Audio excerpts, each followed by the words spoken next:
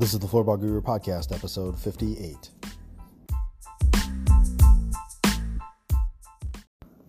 Welcome back to the Floorball Guru Podcast.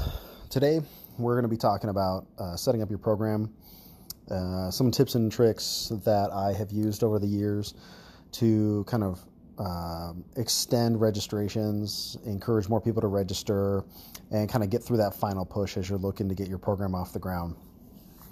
Now, I've been developing programs for over a decade, working with different groups, working to, whether it's, high school age, college age, adults, or even into youth, and whether it's outdoor rec programming as a guide or working with different programs and groups to get them to come and pay on a regular basis, or even setting up classes or leagues. There is a little bit of a method to the madness and what you're trying to set up. And the goal obviously is to get people to register, to sign up, and to then become consistent across the board. And that's how you grow. And again, we're talking about something that's going to take some time to kind of build through, but if done right, can become consistent and in the long term profitable. So, when I'm looking at setting up a program, a lot of times I try to create partnerships with local parks and rec or other entities to help in this entire process. There's a number of positives to it that I have found that for the most part will outweigh any potential negatives, but it always keeps you on your toes because every organization is different. And so it is important to make sure that you're understanding what some of those nuances are so that you know kind of how to work or interact within that construct to be successful. First and foremost, if you're contracting, making sure you have the paperwork done, making sure you have your liability insurance, all the different federal things for your business license and things like that is going to just make the process a lot easier. Now, sometimes you can kind of work a deal where you work for them as an instructor and figure out what that will look like. But for the vast majority of programs, if you are bringing a program to them to get started, a lot of times they want to see that as a business that's coming in, providing that service, and then some sort of revenue share or split at that point. For most cities, it's going to vary depending on what that revenue split is going to look like. I'd say the vast majority are all 70-30 or even more 60-40% of the revenue. Personally, I think that's unfortunate because that naturally just forces the price right up. If you've got a program that you would bill at $50, well, you as a business it doesn't make sense for you to eat those costs. You're going to add in an additional 30% onto the user fee to make up the difference. So you know what you're getting, the city knows what they're getting, and it makes it a lot easier. You can even go further and break it down per day, per hour sort of costs and look at it and say, well, we really want to make sure we're getting, $7, $10 per kid per day. So figure out what that cost breakdown may be for your organization and then start filling in the numbers accordingly. Now, if you're starting out and you're able to kind of make those numbers work, perfect. I'm really fortunate. I work with the city of Lacey in Washington State. It's where I live. I've had a relationship for them for 3 years, actually longer than that. But with Floorball, we've been doing it for 3 years consistently. And one of the things that when I initially brought it to them was I asked for a lower percentage split than what maybe they would have provided for other organizations because I'm providing everything for the program, equipment, staffing, kind of all the other things. And at the same time, wanted to keep the costs low and affordable because I wanted to make sure that we took away any barriers to people participating. Now, in a long-term business structure, will that work as I start, growing it and needing to, hire staff and, payroll taxes and all that other stuff? That's where the pricing structure may need to change a little bit. But for right now, it's pretty much just me. I have a volunteer that helps me, and I'm working to make sure that we get him hopefully starting running his own programs and be able to kind of fuel things that way.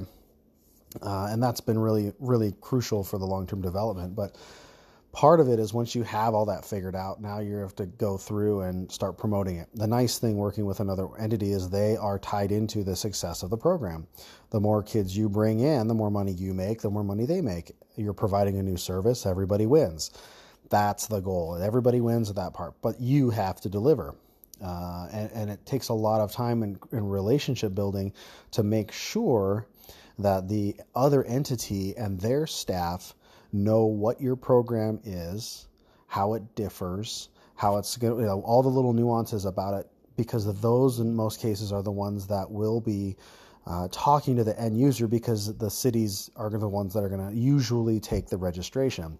I like that as a positive. They take all the money. If there's cancellations or issues, they deal with all that stuff on the front hand, and then I run the program, and then we take care of the money on the back end. I think there's a lot of positives to that for my situation, and I think for a lot of people when they're looking to start a program and get it off the ground. Here's the thing, if you've never done programs, hopefully if you've done programs, you know this already, but one of the things, and it's probably one of the more frustrating, maybe a little annoying things that happens when you do a program and you're trying to get people to sign up.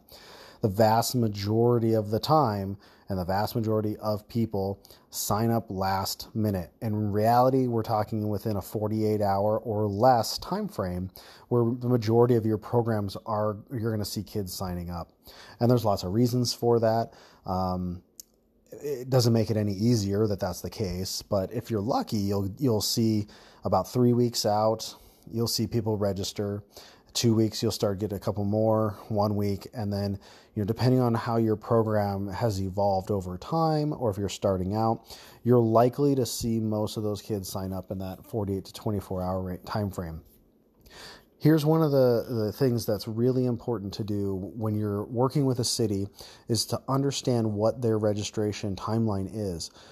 And I say that because more often than not, you're going to get kids and parents that sign up or want to sign up or show up after your program has already started. Either it's they sign up day of the program, they show up to your program saying I'd like to participate, but I missed the deadline, or they may call you a couple days later or even a week later and want to participate. Now for me, more kids, the better. You missed a week, I don't care. Get them in here. Let's get more kids playing. A week is nothing. Everybody misses a week from time to time. That's not a make or break. The caveat to that is making sure the price does not differ. Just because you came in late does not mean you get a discount on the price. It's about the experience that you're paying for the entire experience. Now, if you chose to miss a day or this or that, that's on you. And that can be hard for different people. Some people have different policies, but it's really, really important to make sure you understand that. And then and then get the city or whoever you're working with to kind of be on that same page. And so it takes a little bit of that conversation and that relationship building in order to kind of flush some of that stuff out and make sure everybody's on that same page. A good example is I have my league that started. I have my classes that started this last week. And today, which was, a week later, I still have people that are signing up. And I've signed up at least 3 or 4 kids after we've already run that session. Well, again, I don't want to leave anybody out, and more kids means more money. Why not? Let's get them in. Let's get them going. The hope, too, is that the more kids we get involved, again, as the next session comes around, hopefully they're then now signing up earlier. Then they're going to tell their friends, and the parents are going to talk to their friends, and so on and so forth. And so it becomes really important from the marketing standpoint to try to grab as many kids, because you then expand your network that much further into the process. So, if you're looking at how do I start a program, maybe you're getting a little frustrated, or you're looking at numbers and you're going, I'm a week out and nobody's signed up. It's okay. If it's a week out and nobody's signed up, that's a different conversation to have. Okay, maybe you need to run a Facebook ad. And I will routinely do that. Now, I don't necessarily spend a ton of money on Facebook ads, but the nice thing with Facebook and Instagram ad specifically is you can target your specific areas. And so that can help with demographics, age groups, trying to get it across there.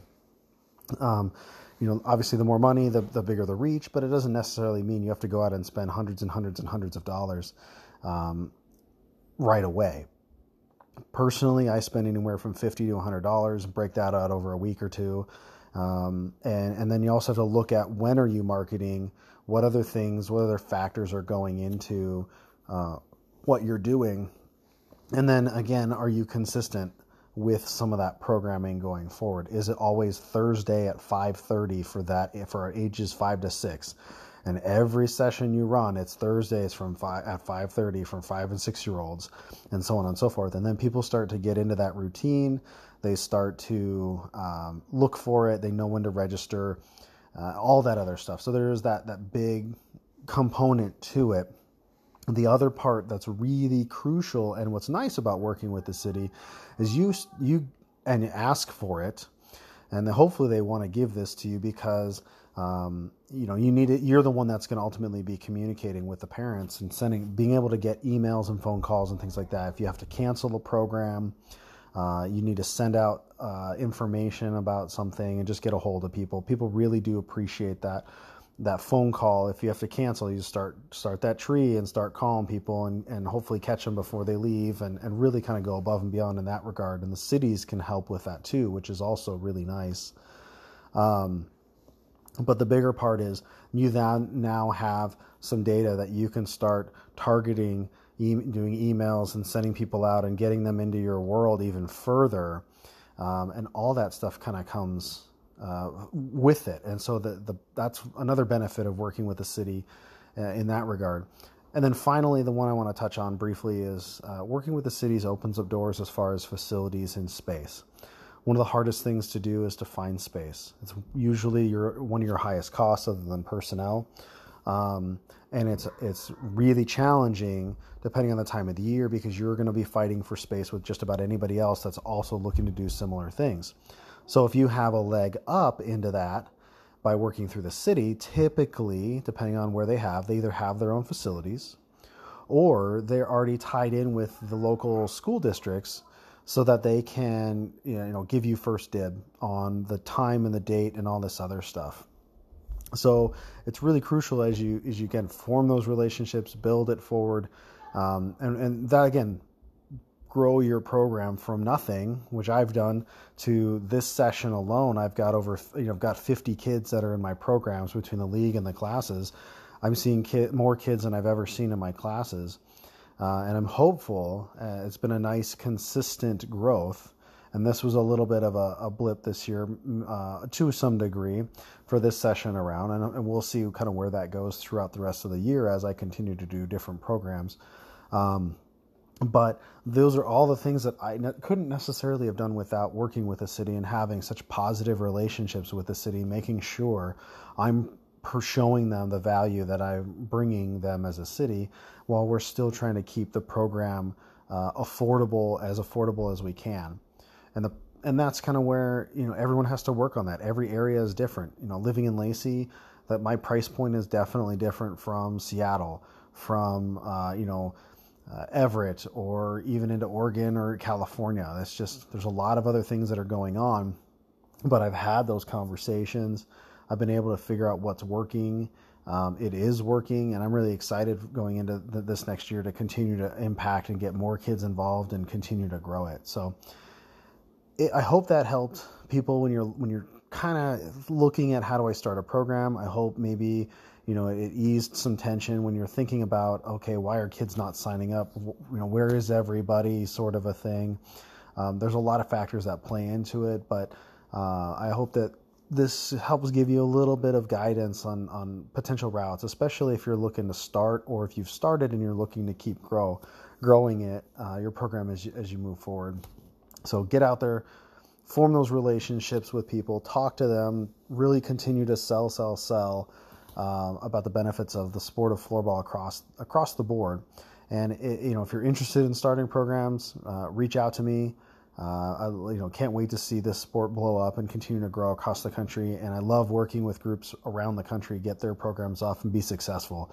I'd love nothing more than to see every floorball program start to become successful and really start to make an impact in their areas, just for kids playing sports and having fun, but also as a sport and to develop it into what it could be in the long term.